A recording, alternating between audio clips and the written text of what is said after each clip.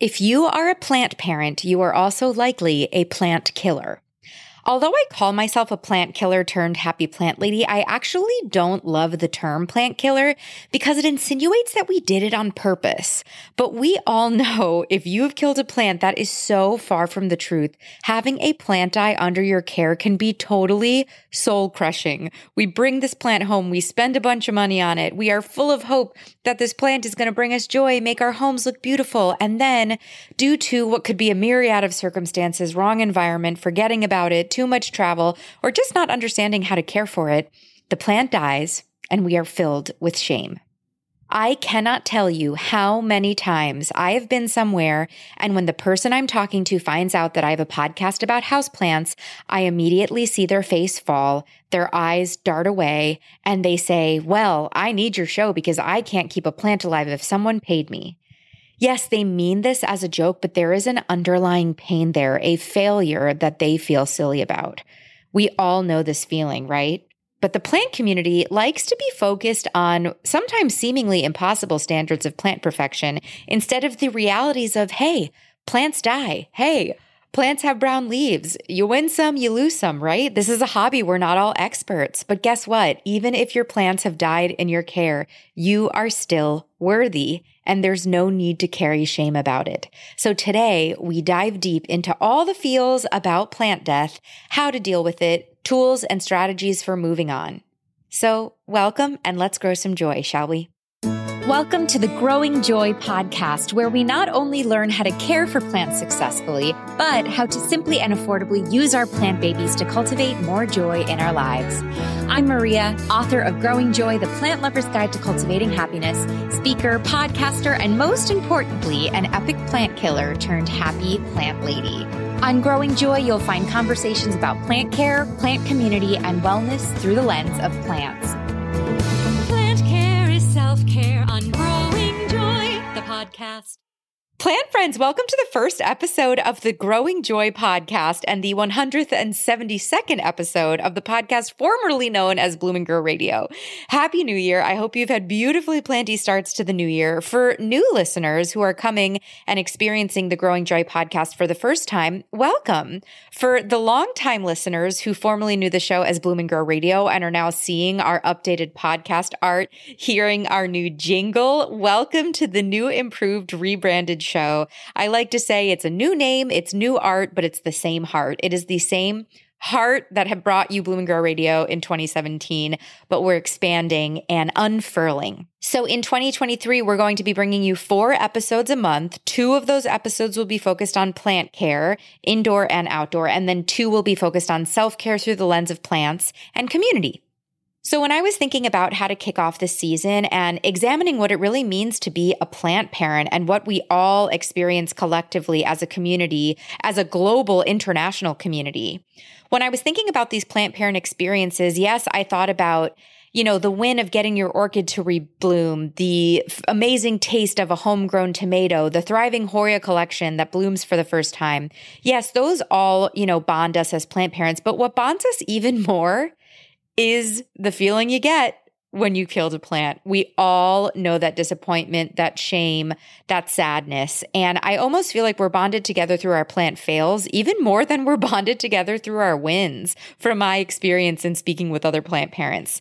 So when I decided that I wanted to do an episode on plant fails or, what to do when you kill a plant, I knew that today's guest, Cassidy, from the very well-known blog and succulent resource and brand Succulents and Sunshine, would be the perfect guest for this conversation on plant death because she's kind of a 2-for-1. Not only is she a plant expert, she's a plant parent, she's built a wildly successful company about caring for succulents, but she specifies in succulents. And if you know, succulents are so hard to keep alive, but succulents are also, for some reason, it's fake news. They're widely known as these easy to care for plants, but they're actually really hard to care for. And I've seen so many people bring a succulent home thinking that they're hard to kill, kill the succulent because it's really hard to keep them alive indoors if you don't have enough light, and then label themselves as a plant killer and never try again. I know because personally, I did this for the majority of my 20s back in the day when I was an epic plant killer. So Cassidy has so much to share on this topic. I personally have a lot to share on this topic because we all know I've been there. My plant graveyard is very large. But I think the beauty of this conversation is that, yes, we're talking about something negative and something shameful, but we share so many tools and tactics and perspectives that hopefully can help you move through whatever plant fail you might be experiencing. So I hope you love Cassidy as much as I do, and that this, conversation leaves you feeling seen and inspired as much as it did for me. Cassidy, welcome to the Growing Joy podcast. Thank you. I'm super excited to be here. We have a little bit of a beautiful background noise of your fancy 3D printers for your Snappy Pots. I love it. They started beeping right as we started counting down. That's so funny. Yes, they have taken over my life and my recording studio. So they've got a little quiet hum in the background, hopefully. I love it. Well, because I just mentioned your Snappy Pots. Before we dive into our conversation today, do you want to give a brief introduction to our audience of everything succulents and sunshine? Yes, I'd love to. So I run the website Succulents and Sunshine. We teach people how to grow succulents, even if you don't live in the perfect climate, which I really never have, and most people don't. So it's been really fun. I teach mostly how to grow indoors through our blog, our YouTube channel, and then just in the last year, we released a line of pots designed for succulents, and those are Snappy Pots, and they work for other plants too, and we actually have some Snappy boxes for non-plant lovers, but they have little decorations that you can swap out and change out throughout the year, which is super fun. But yeah, so I've been growing succulents and teaching how to grow them for a little over 10 years, and I love it. I wouldn't change it for the world. Yeah, you've built such an amazing brand. And I have to share this kooky story of how we've almost crossed multiple times, multiple years ago. And this was, I think, right when I was starting my podcast, formerly known as Bloom and Grow Radio. I was having imposter syndrome and some doubts about whether or not I should do it. And I'm a huge fan. Shout out Pat Flynn. We both love Pat Flynn. We're followers of Pat Flynn. You were a guest on his podcast and he interviewed you about being in the niche of succulents. And I remember hearing your story on this podcast and hearing how you built this incredible brand, this unbelievable business built off of succulents, which was even more of a niche than what I wanted to build, my podcast around. And I remember feeling so inspired by your story. Cut to, years later, maybe 6 months ago, I got a random, message from my website, and it was you asking me if I would come speak to your community because you have a community. And I remember getting full body shivers, those goosebumps that you get being oh my God, this is a wild, universe given full circle moment that was just I think when I responded to you, it was in all caps because I was just I cannot believe you're reaching out to me right now when you were this moment of me listening to this podcast being yes, if she can do it, I can do it. And now we have worked together and we're friends. It's so wild to me.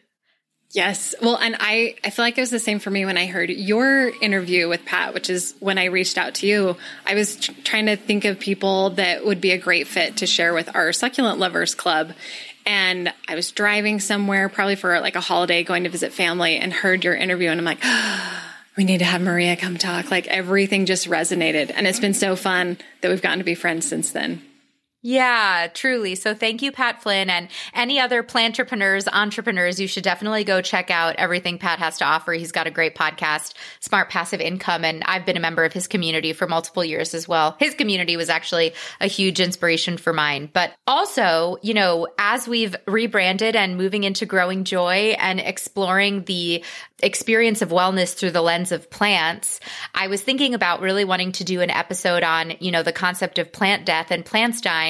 And you came to mind because I feel from the moment we've met, we have such deep conversations immediately. And so I was well, you could come on and teach succulents, or you could come on and we could talk about death and really heady kind of more deep spiritual stuff. So I'm excited that you're down for this conversation. Yes, I love it. It's like the anti-teaching, right? It's like, I can teach you how to keep plants alive, or I can tell you all the ways that they can die and why it's okay. Right. And why it's okay if you kill your plants. And I think too, you are a succulent expert.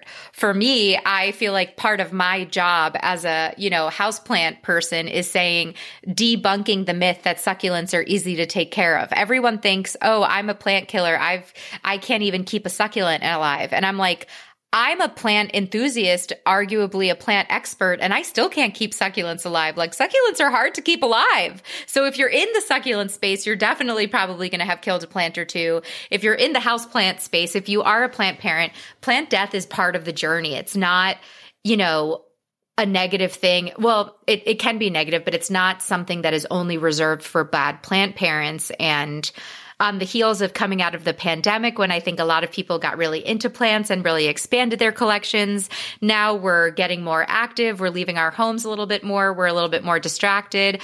I think it's very normal. A lot of people are kind of entering different seasons of life and maybe losing interest in their plants, or maybe getting overwhelmed and needing to part with a few. And you can make it mean a lot about you. What's your take on how plant parents can really take plant death so personally?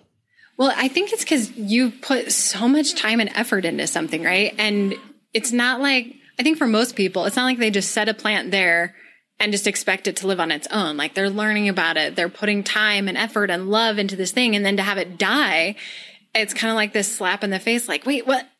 But I did my best and I tried. And so I think it becomes really personal. And we've talked about a lot how plants are kind of a reflection of us personally too. So I think when we see a plant die, we almost feel like there's this little part of us that died too, whether it's because we put in all that time and effort, or because we connected or related to that plant in some way, and now it's dead. And so it feels like, part of us is dying too. There's a lot of different ways I think that applies. Yeah. And that sense of failure. I don't think any of us like to, I think both of us have kind of talked about our struggles with people pleasing offline, and, that sense of failure that you can feel. You want to do the right thing. You want to have the photos on Instagram. You want to look like the Pinterest photos that you're pinning. And, you want your plants to look the way they look when they're in a garden center, and you come home and then all of a sudden you feel like you failed the plant, but failed yourself. But before we dive so deep, I think we should start by blowing up our own spots. Everybody's killed a plant. So I thought it would be fun for us to start with our own plant death stories, just to kind of let listeners, there's really no shame in, whatever I always say, whatever weird thing you've done to your plant, I've probably done it, and I've probably done something even weirder. So I was thinking it'd be fun to start with, a fun plant failure too. So do you have a recent one or a memorable one you want to share? Hot take, plant friends. There is no one right starter plant. There, I said it. And you know what? While I'm at it, there are also no real plant killers in the world. There are just people who have not figured out their right plants for their lifestyle. This is why I created the free Plant Parent Personality Test. Because, plant friend, I want you to get thriving alongside your houseplants as quickly as possible. So I made this cutie little Plant Parent Personality Quiz that's totally free for you on my website to take the guesswork out of building your plant collection effortlessly and joyfully. After speaking to thousands of members in our community, I realized that there are about 5 key plant parent personalities, each one with their unique set of strengths, weaknesses, and a unique set of plants that thrive under their care. For example, a mindful plant parent, someone who wants to engage with their plants daily, use them in their morning routines. If someone gifted that plant parent a succulent and they watered it every day, that succulent would die immediately. However, that drought-resistant succulent is a perfect match for a low-key plant parent, which is someone who travels, has kids, is busy, doesn't have time to engage with their plants every day. They're looking to engage with their plants more like once a week or once every couple of weeks. In addition, obviously, to understanding your light and basic plant care that we provide on this podcast, Happy Plant Parenthood is all about discovering your personality and then picking the right houseplants to go with it. It's that simple. No more stressing over your collection. So what plant parent personality type are you, plant friend? All you got to do to find out is take my free quiz on my website and let me know. You can access it at growingjoywithmaria.com/personality. After taking the test, you'll get an email with a list of plants, podcast episodes, and planty projects that I think would light you specifically up like a full spectrum grow light. So once again, that's growingjoywithmaria.com/personality for your free plant parent personality test results.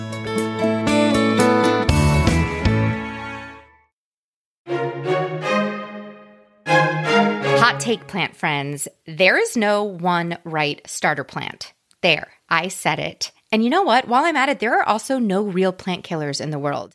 There are just people who have not figured out their right plants for their lifestyle. This is why I created the free Plant Parent Personality Test. Because, plant friend, I want you to get thriving alongside your houseplants as quickly as possible. So I made this cutie little Plant Parent Personality quiz that's totally free for you on my website to take the guesswork out of building your plant collection effortlessly and joyfully. After speaking to thousands of members in our community, I realized that there are about 5 key plant parent personalities, each one with their unique set of strengths, weaknesses, and a unique set of plants that thrive under their care. For example, a mindful plant parent, someone who wants to engage with their plants daily, use them in their morning routines. If someone gifted that plant parent a succulent and they watered it every day, that succulent would die immediately. However, that drought-resistant succulent is a perfect match for a low-key plant parent, which is someone who travels, has kids, is busy, doesn't have time to engage with their plants every day. They're looking to engage with their plants more like once a week or once every couple of weeks. In addition, obviously, to understanding your light and basic plant care that we provide on this podcast, Happy Plant Parenthood is all about discovering your personality and then picking the right houseplants to go with it. It's that simple. No more stressing over your collection. So what plant parent personality type are you, plant friend? All you got to do to find out is take my free quiz on my website and let me know. You can access it at growingjoywithmaria.com/personality.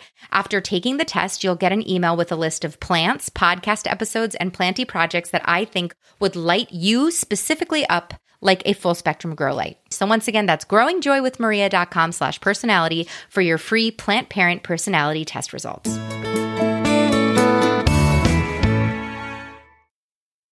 Recent and memorable, for sure.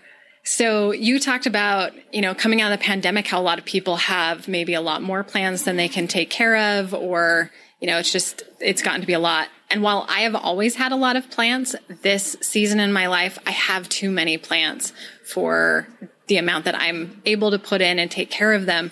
And the one that just drove home to me that I need to reduce my plant number is I had a really, really beautiful Echeveria succulent. So it's like this purple rosette, and it got mealybugs, and I treated it a couple times, and it kept getting them and it kept getting them. I could never quite eradicate it. And I went out of town for 2 or 3 weeks and came back, and it was just covered. It was it grosses me out to think about it. And it just went the whole thing into the trash. Thankfully, it was in a pot that I could get rid of because I think the whole soil was infested. So it just made that walk of shame to the trash, and I had to throw it away. And it just drove home for me, I need to be able to pay attention to my succulents and give them a little bit more attention and care than I currently am, because that wouldn't have happened if I was checking in on it more frequently, or if I only had 200 instead of 400, or, if there were less of them, I could catch it sooner and I could eradicate it faster.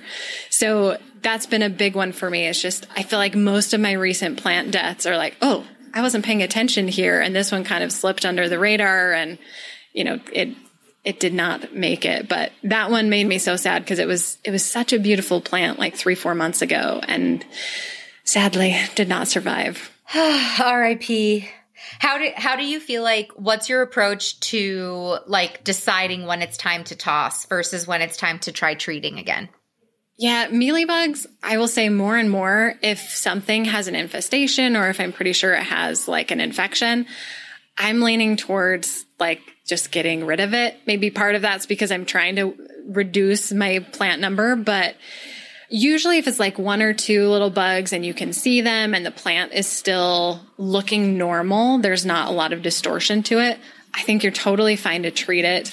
And one of the big things I think that people miss is you've got to treat the plant, but you also need to treat the soil and then isolate it. So I know one thing that I'm guilty of with this one is I did not isolate it.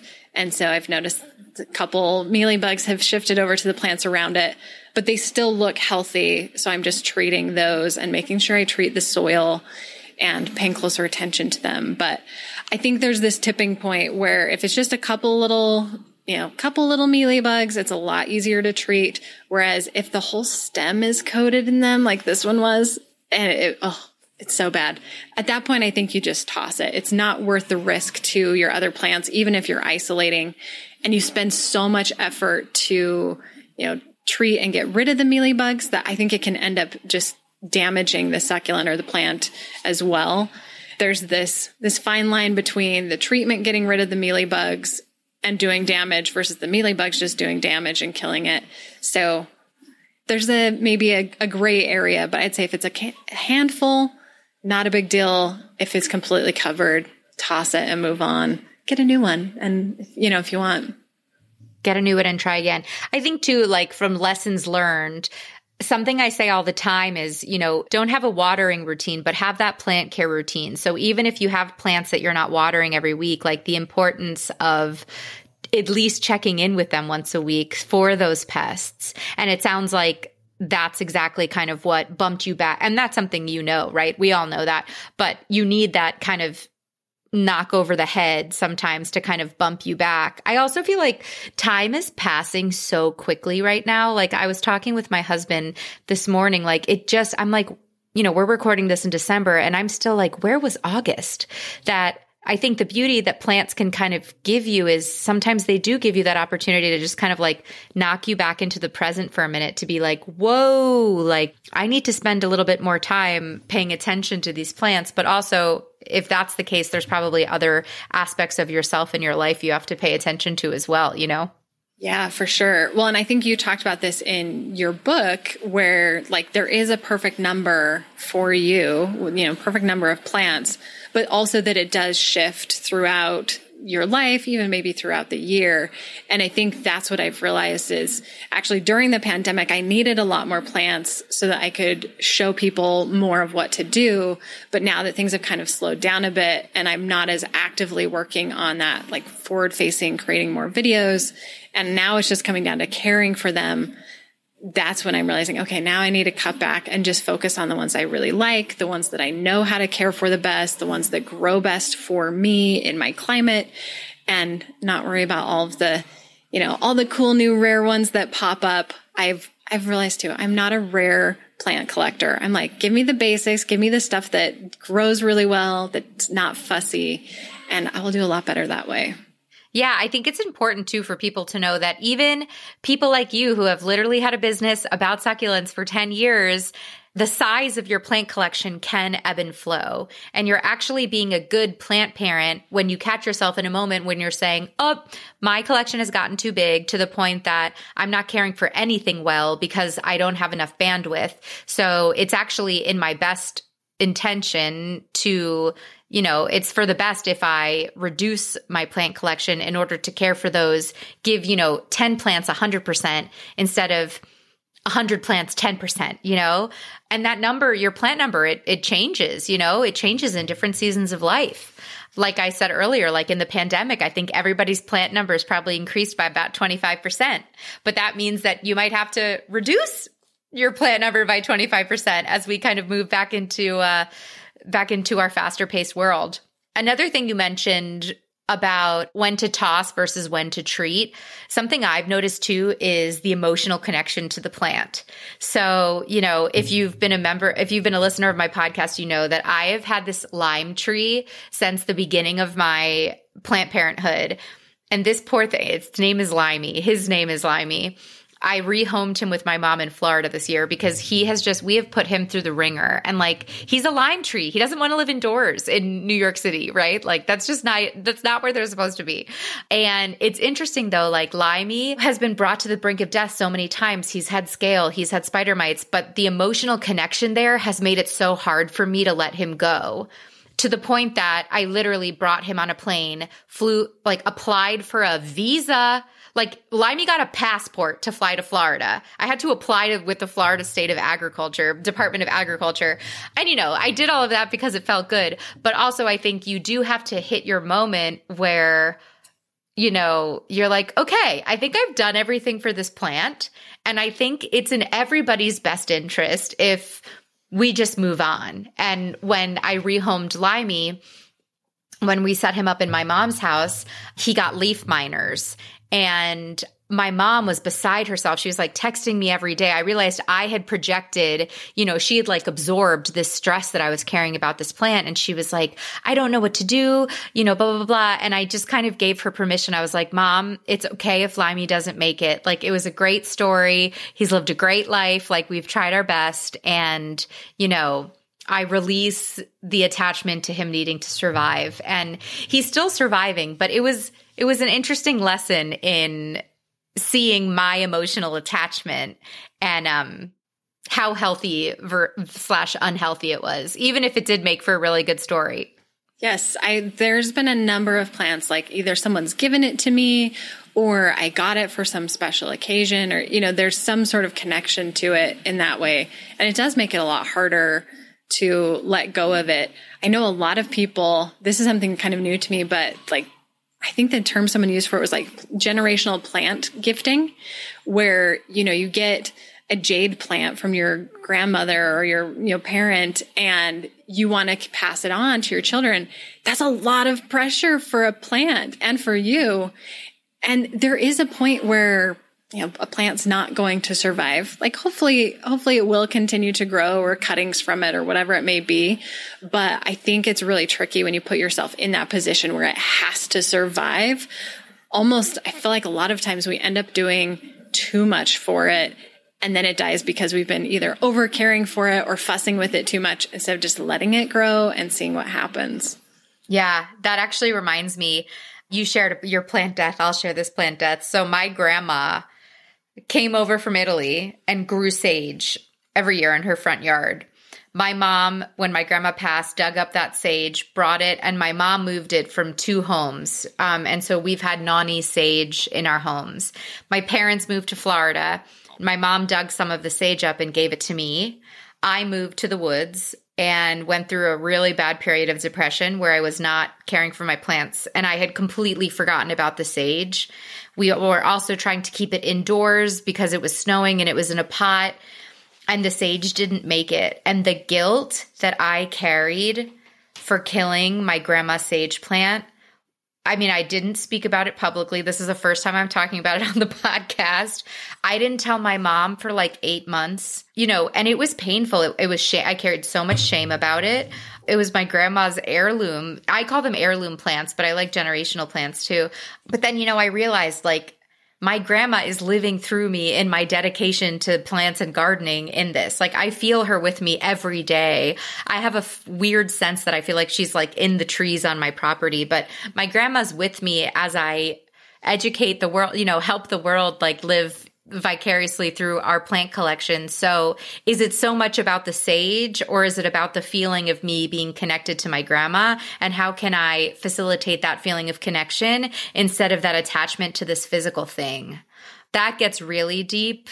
And I know it doesn't apply to everybody's scenarios, but especially with those heirloom plants, I think that's a very interesting kind of thing to look at, and definitely a very painful, process that I went through this year.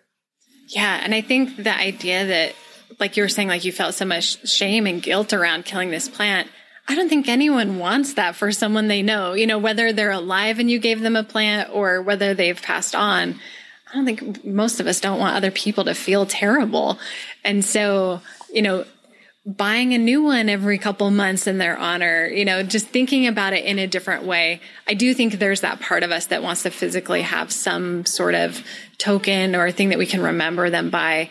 But I think you're totally right that it's really the spirit of it, and just in their memory, continuing to care for other plants or do other things. That's where it really counts in my book. Yeah. And I think we can apply that to most of our plants, right? So we've kind of shared some of our, our plant fails.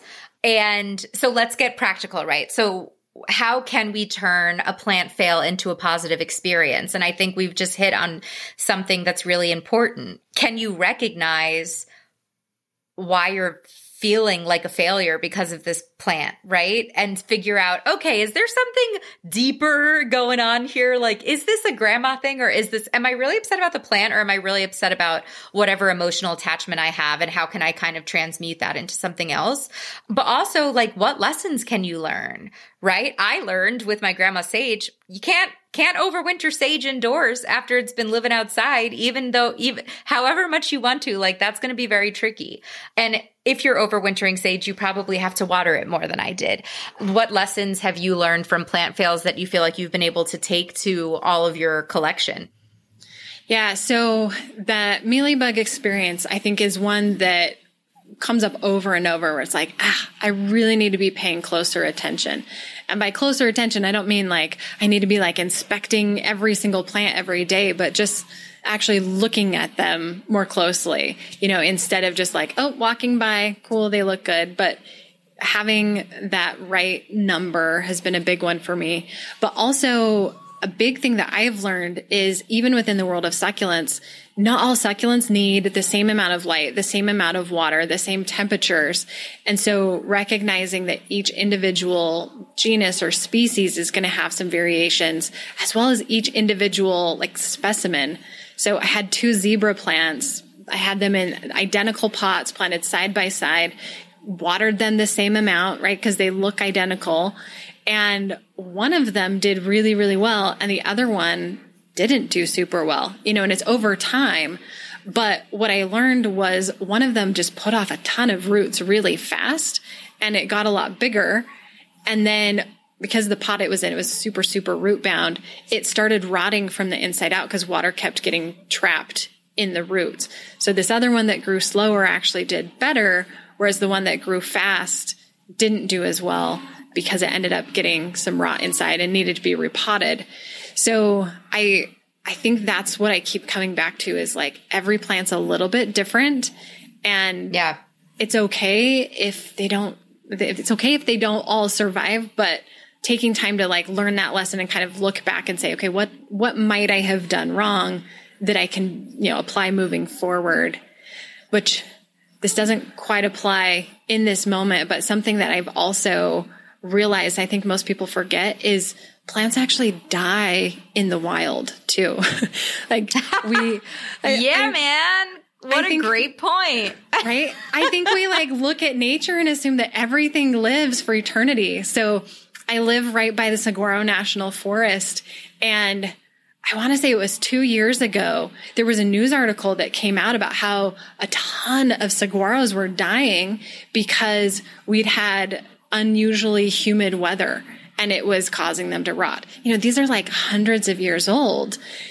It happens even if you're not doing anything. So I don't know, for me, that's kind of lightened the pressure too. But just for me, it comes down to, you can learn the lesson by just looking at what you've done and seeing what worked, and then seeing what didn't work and trying to tweak and try again for the next one. Okay, plant fans, if you're looking to have a successful gardening season in 2023 and not kill all the plants in your garden, look no further than Territorial Seed Company.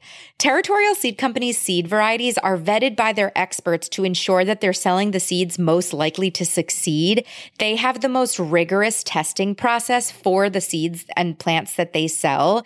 And if those seeds and plants, survive the testing process, they sell them to us. And that shows that they're really vigorous, hardy plants.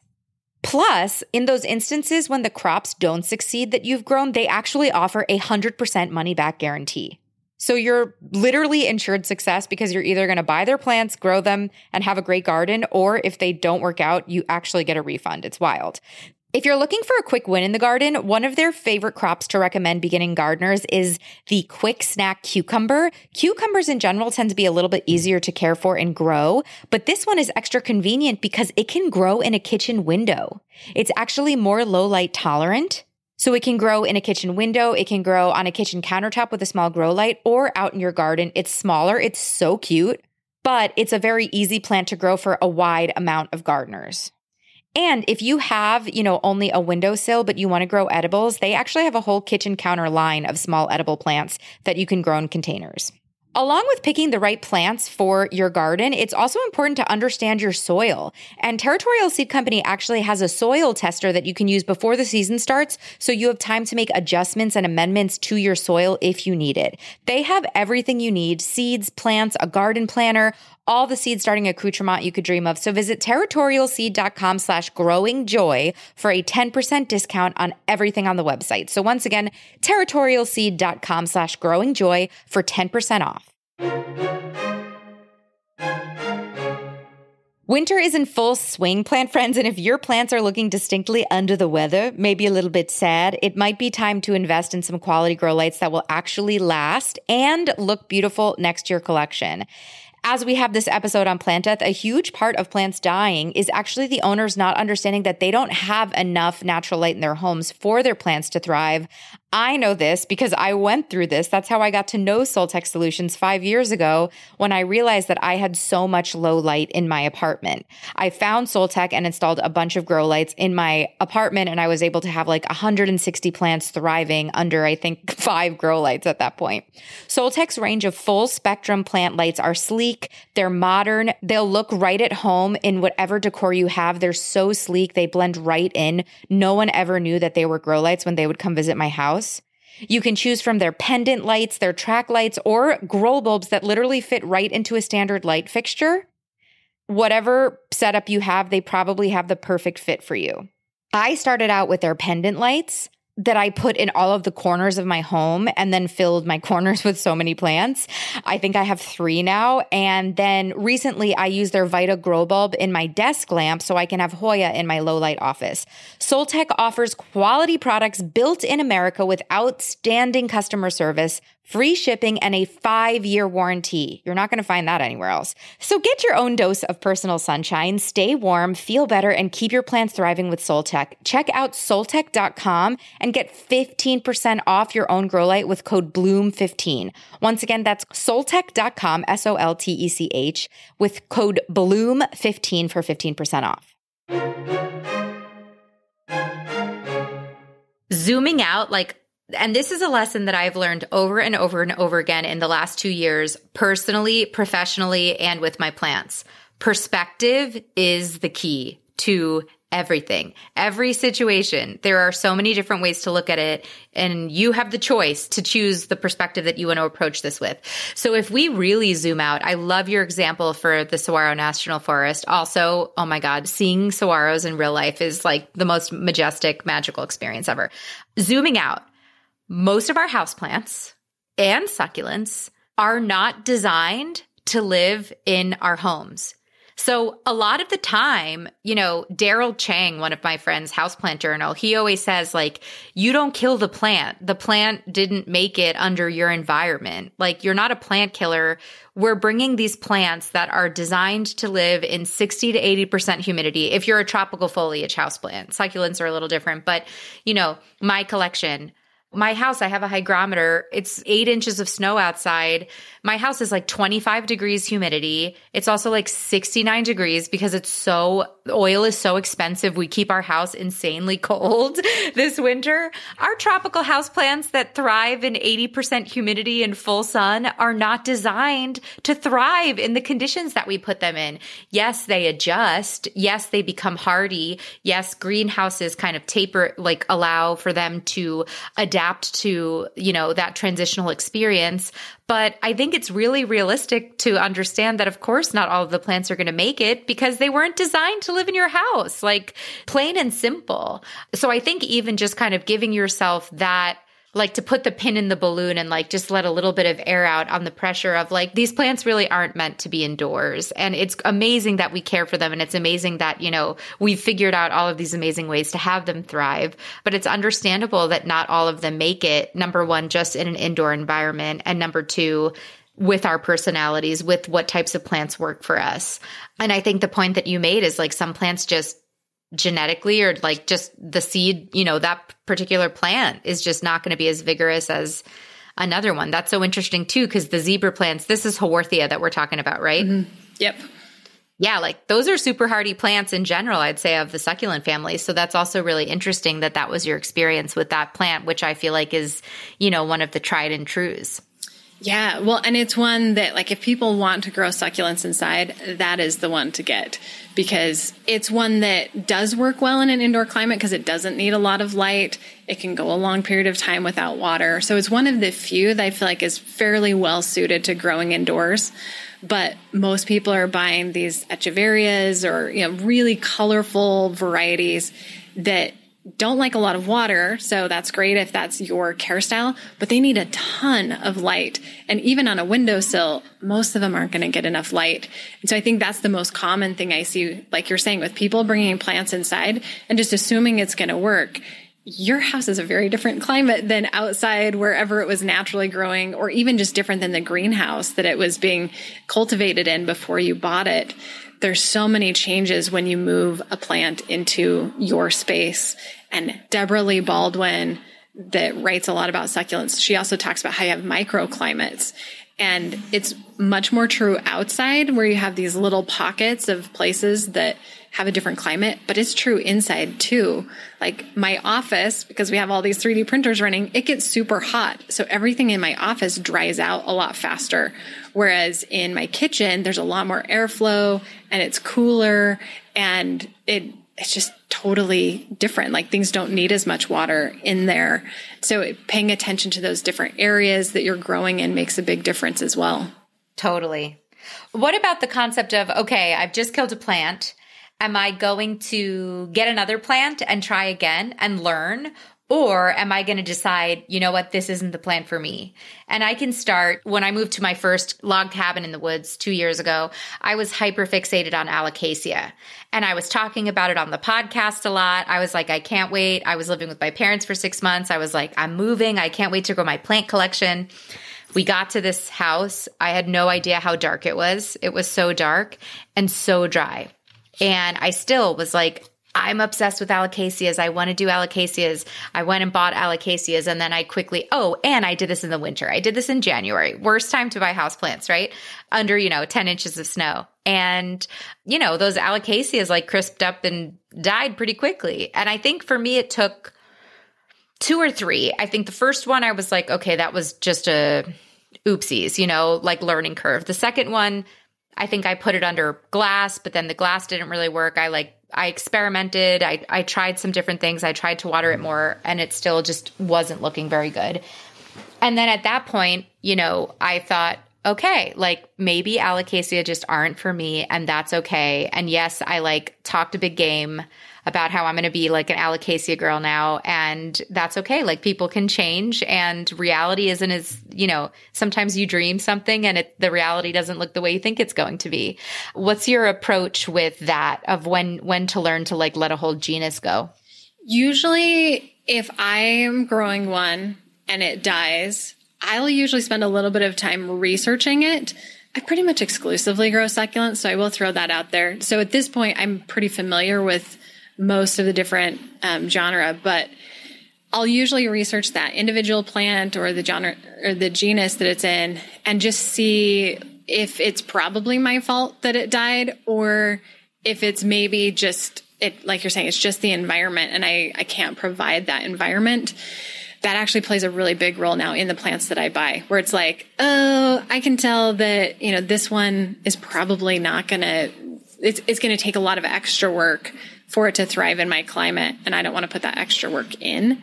So I think there's a balance there of if you kill one, maybe figure out why you killed it and learn a little bit more about it and decide if you can make a few adjustments and you think you can keep growing it, awesome, go for it.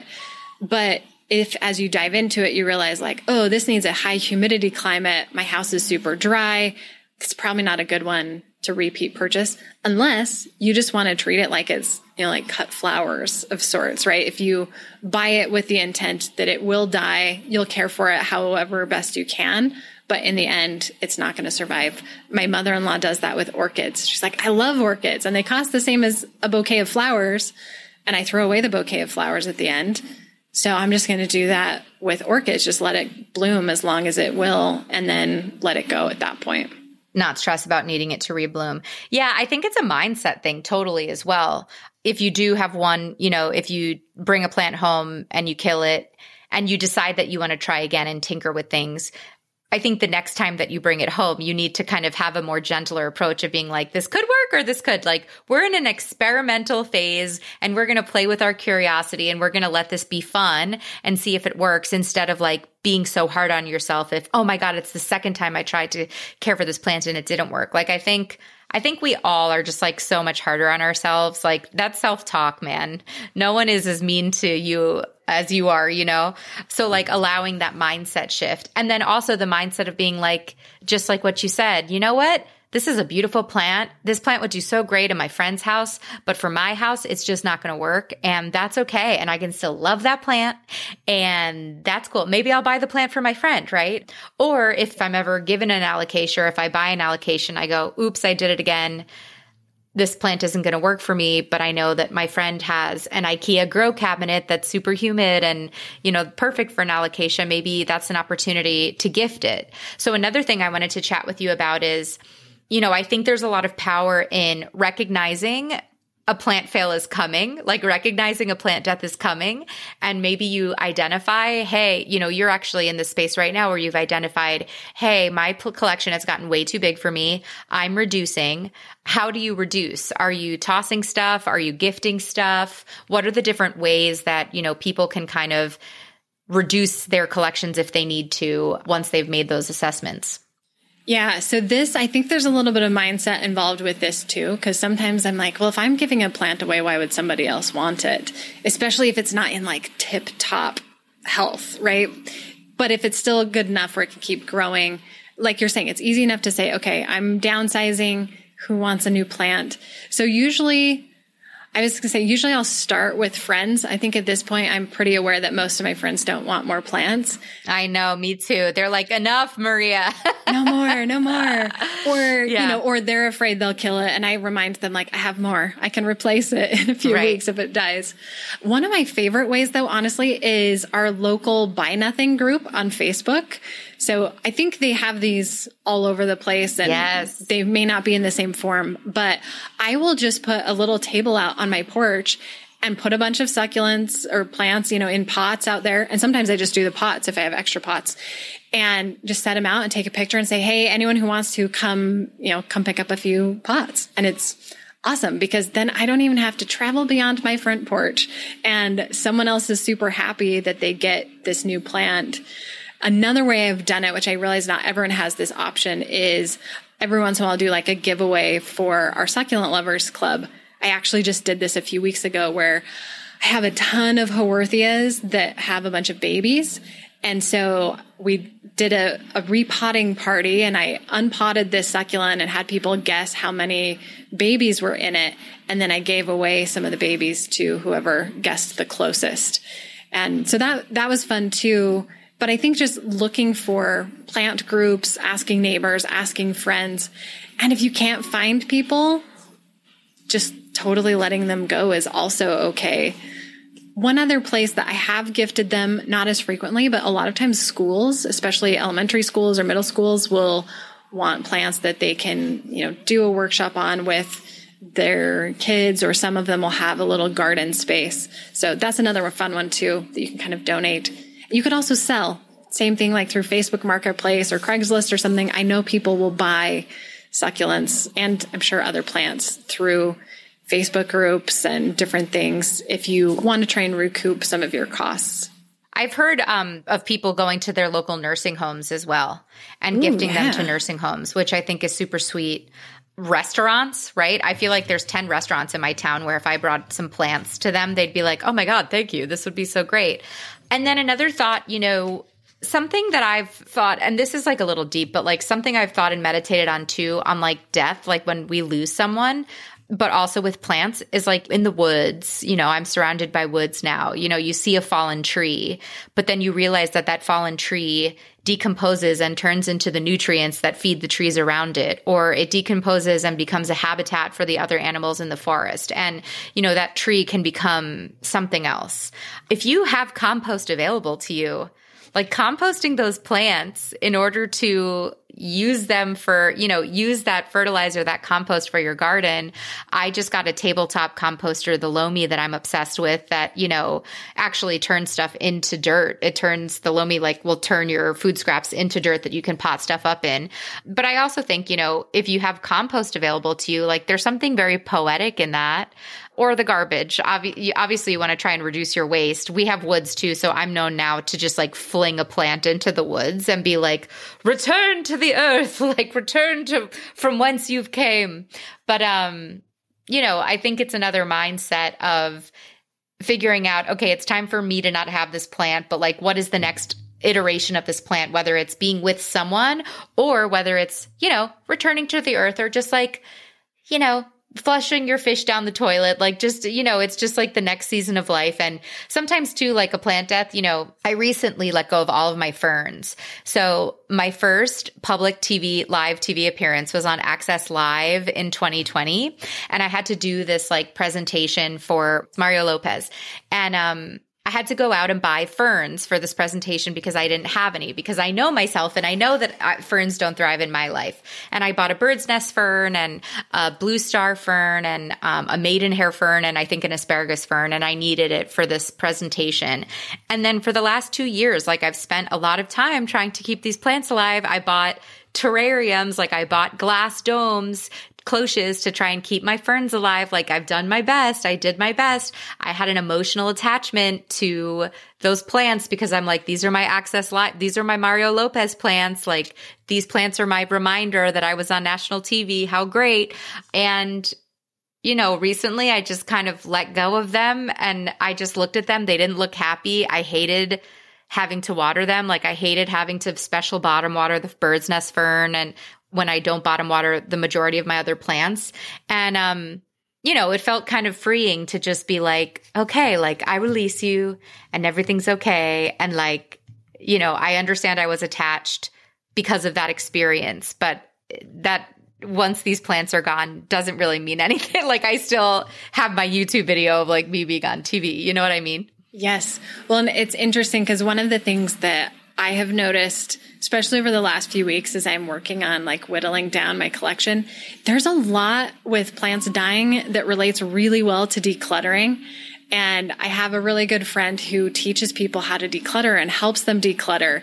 And there's been a couple of times where she'll post on Facebook, she's like, it's okay to just throw it in the trash. You don't have to repurpose, reuse, recycle everything. And obviously I think there's a balance to it, but I think we get so much of that pressure in our head where we're I can't throw it away. I spent money on it, or, it's just going to waste. And then you kind of have to think, but how much mental space is it taking up? How much stress and anxiety is it adding to my life that's causing waste in other ways? And, just being able to let it go. I like to think that the plants that I put in the trash are helping with the composting. My composting efforts have not been very good. So that's why I think end up going in the trash more that way. But yeah, I think it does really come down to a lot of it's just a mindset thing of figuring out how is it going to feel comfortable for you to let this go? What's the easiest way for you to do it? And then just move forward. Just take the plunge. Yeah. That reminded me something. First off, you reminded me why I brought up my fern story. Because at the end I was like, why the hell did I just tell the story? It was because I got rid of the 3 ferns. It made space for me to bring in plants that I actually wanted to take care of. Yes. It got to the point where I was not enjoying the ferns anymore. They were stressing me out. They didn't look good. I wasn't enjoying them. I threw them in the woods. And then I brought back Hoya, and I love my Hoya, and I'm having so much more fun. I'm exploring that genus right now. So I'm really enjoying, doing that. But I didn't want to expand my plant collection. So I was holding on to these ferns that weren't bringing me joy, that were stressing me out. And because I didn't want to get more plants, I wasn't able to bring those new Hoya in. But when I was able to let go of those ferns, I was able to bring in some new stuff. And the other thing that I wanted to mention is from an investment standpoint, I think a lot about, and this is also because I'm really good at rationalizing purchasing of clothes, but cost per wear is something that you talk about when you're buying shoes or you're buying clothes. Okay, this dress costs $100, but I'm going to wear it, 10 or 15 times. So really the dress costs $10, to $15 a wear.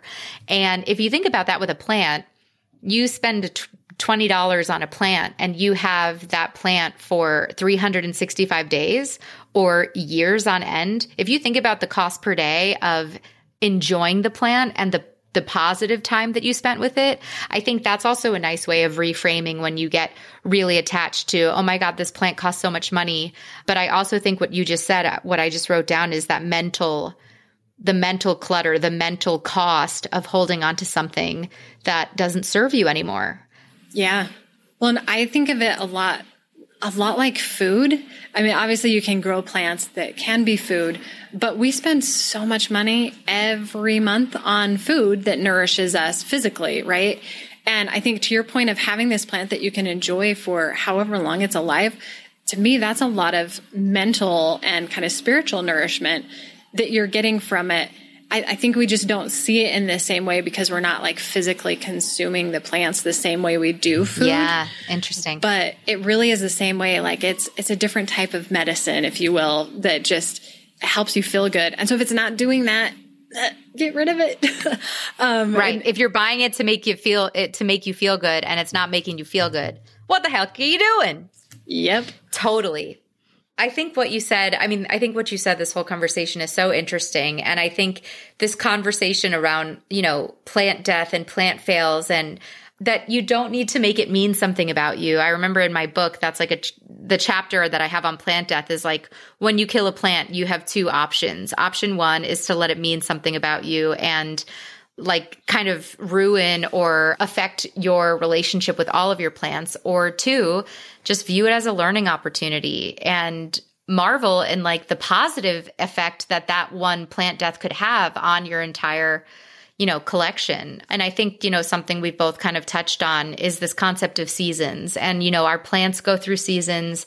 We experience seasons. I'm sitting watching so much snow come down outside my window as we're talking right now. And we experience those seasons too. It's very natural to go in and out of cycles where you are obsessed with your plants and then you're in another season where you forget to water them and they all get mealybugs and you're like, wait, what the hell? I'm supposed to be good at this. But you are good at this. You're just in a different season of life. You have the capacity. Everybody has the capacity to be a plant parent, right? It's just about the right timing. Yeah, for sure. Something else I was thinking kind of along that line too is also just, I feel like plants in general help us connect with other people. And I know for me personally, the idea that my plant is dying makes me think that people are going to think I'm a horrible person or, pass judgment. Yeah. While that may exist, it's been so fascinating when I have shared like a YouTube video or an email about my succulents that died. I get so many responses from people saying like, oh, thank you for sharing this. Now I feel so much better that this plant that I have died, or I'm glad to know I'm not the only one. And oddly, I feel like for as many connections as I've made with people through the plants I'm growing, I've made just as many connections from the plants that have died. And having that like authenticity to say, dang it, I just killed this plant I spent $30 on. And someone's like, yeah, I spent $100 on a plant once and it died. And it was so frustrating. And it's another way I think of connecting on a little bit deeper level too. Oh my God, that's so beautiful and so real. And plants are so emotional. I mean, every person I meet, every call I get on when people say, what do you do? And I say, I have a podcast about houseplants and gardening. There's such polarizing responses. I either get, oh my God, I need your podcast. I kill every plant and I'm so bad at all this negative. I'm so bad at this. I'm a plant killer. Or, oh my God, let me tell you everything about my plant collection right now. Like there's that connection and that polarity almost on either side. And yeah, I think that authenticity, I think that human connection over the positive and the negative is just a beautiful means for feeling seen, right? Feeling seen and being connected with someone. So sweet listeners, sweet plant friends, you're not a failure. We hope that we've given you some actionable things that you can kind of walk away and the next time you experience a plant death, hopefully you can kind of shift your mindset. Cassidy, you have so much to offer in the plant space. If people don't already read your blog and, subscribe to your newsletter and a part of your community, like where can everyone find you and start getting their succulent nerd on? Yes. Well, the best place is at succulenceandsunshine.com, or we're at Succulents and Sunshine, I think everywhere else. Probably the website and YouTube are the two main places where you'll get the most information. Perfect. We'll have them all linked in the show notes. Thank you so much, my friend, for having this wonderful, fun, honest, vulnerable conversation, and also for our budding friendship too. It's been so nice getting to know you this year. Yes. Thank you so much for having me. It's been awesome.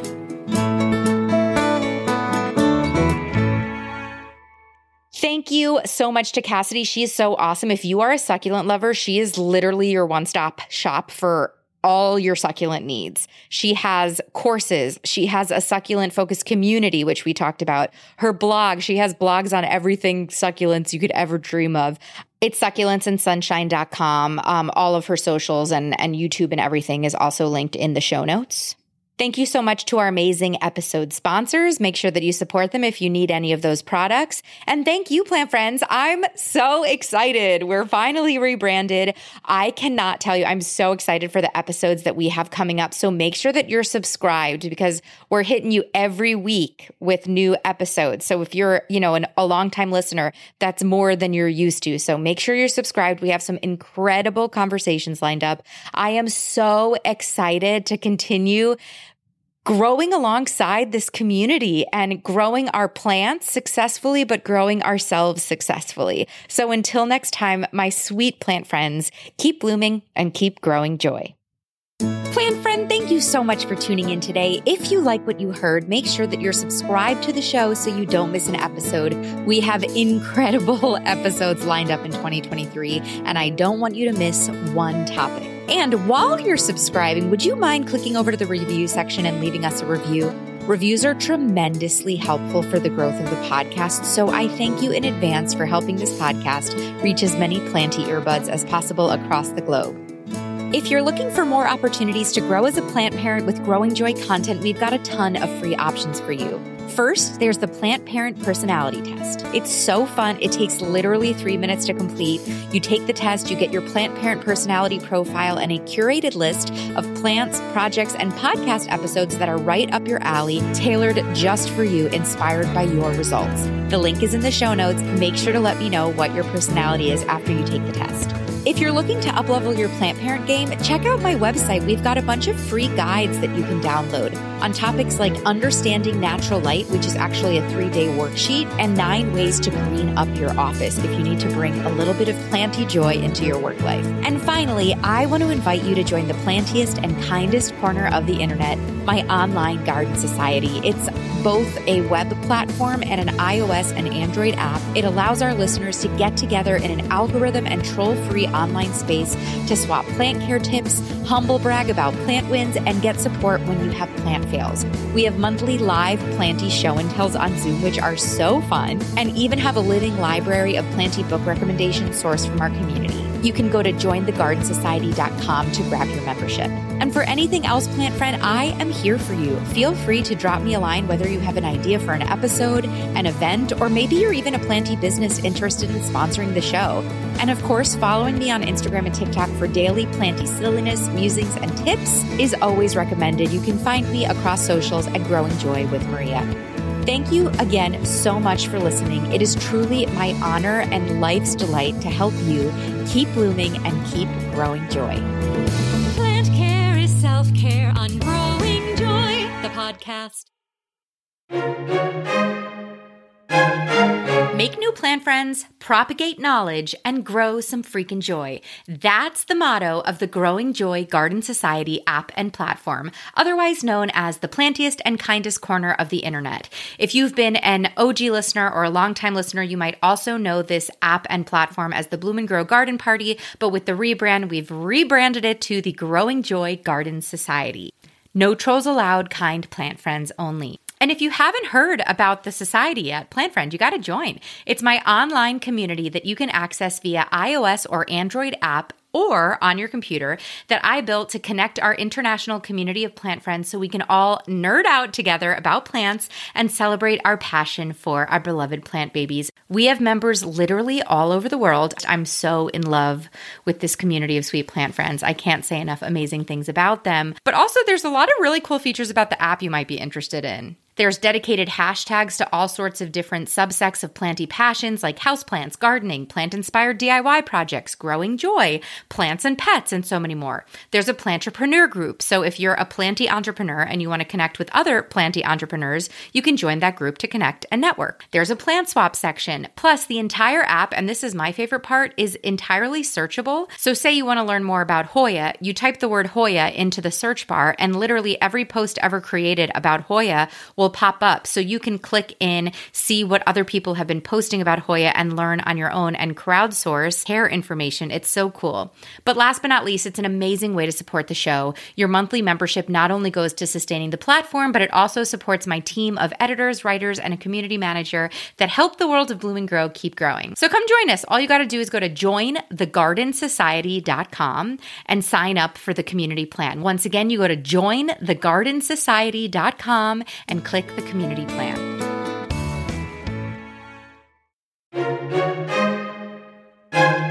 Hot take, plant friends. There is no one right starter plant. There, I said it. And you know what? While I'm at it, there are also no real plant killers in the world. There are just people who have not figured out their right plants for their lifestyle. This is why I created the free Plant Parent Personality Test. Because, plant friend, I want you to get thriving alongside your houseplants as quickly as possible. So I made this cutie little Plant Parent Personality Quiz that's totally free for you on my website to take the guesswork out of building your plant collection effortlessly and joyfully. After speaking to thousands of members in our community, I realized that there are about 5 key plant parent personalities, each one with their unique set of strengths, weaknesses, and a unique set of plants that thrive under their care. For example, a mindful plant parent, someone who wants to engage with their plants daily, use them in their morning routines. If someone gifted that plant parent a succulent and they watered it every day, that succulent would die immediately. However, that drought-resistant succulent is a perfect match for a low-key plant parent, which is someone who travels, has kids, is busy, doesn't have time to engage with their plants every day. They're looking to engage with their plants more like once a week or once every couple of weeks. In addition, obviously, to understanding your light and basic plant care that we provide on this podcast, Happy Plant Parenthood is all about discovering your personality and then picking the right houseplants to go with it. It's that simple. No more stressing over your collection. So what plant parent personality type are you, plant friend? All you got to do to find out is take my free quiz on my website and let me know. You can access it at growingjoywithmaria.com/personality. After taking the test, you'll get an email with a list of plants, podcast episodes, and planty projects that I think would light you specifically up like a full spectrum grow light. So once again, that's growingjoywithmaria.com/personality for your free plant parent personality test results.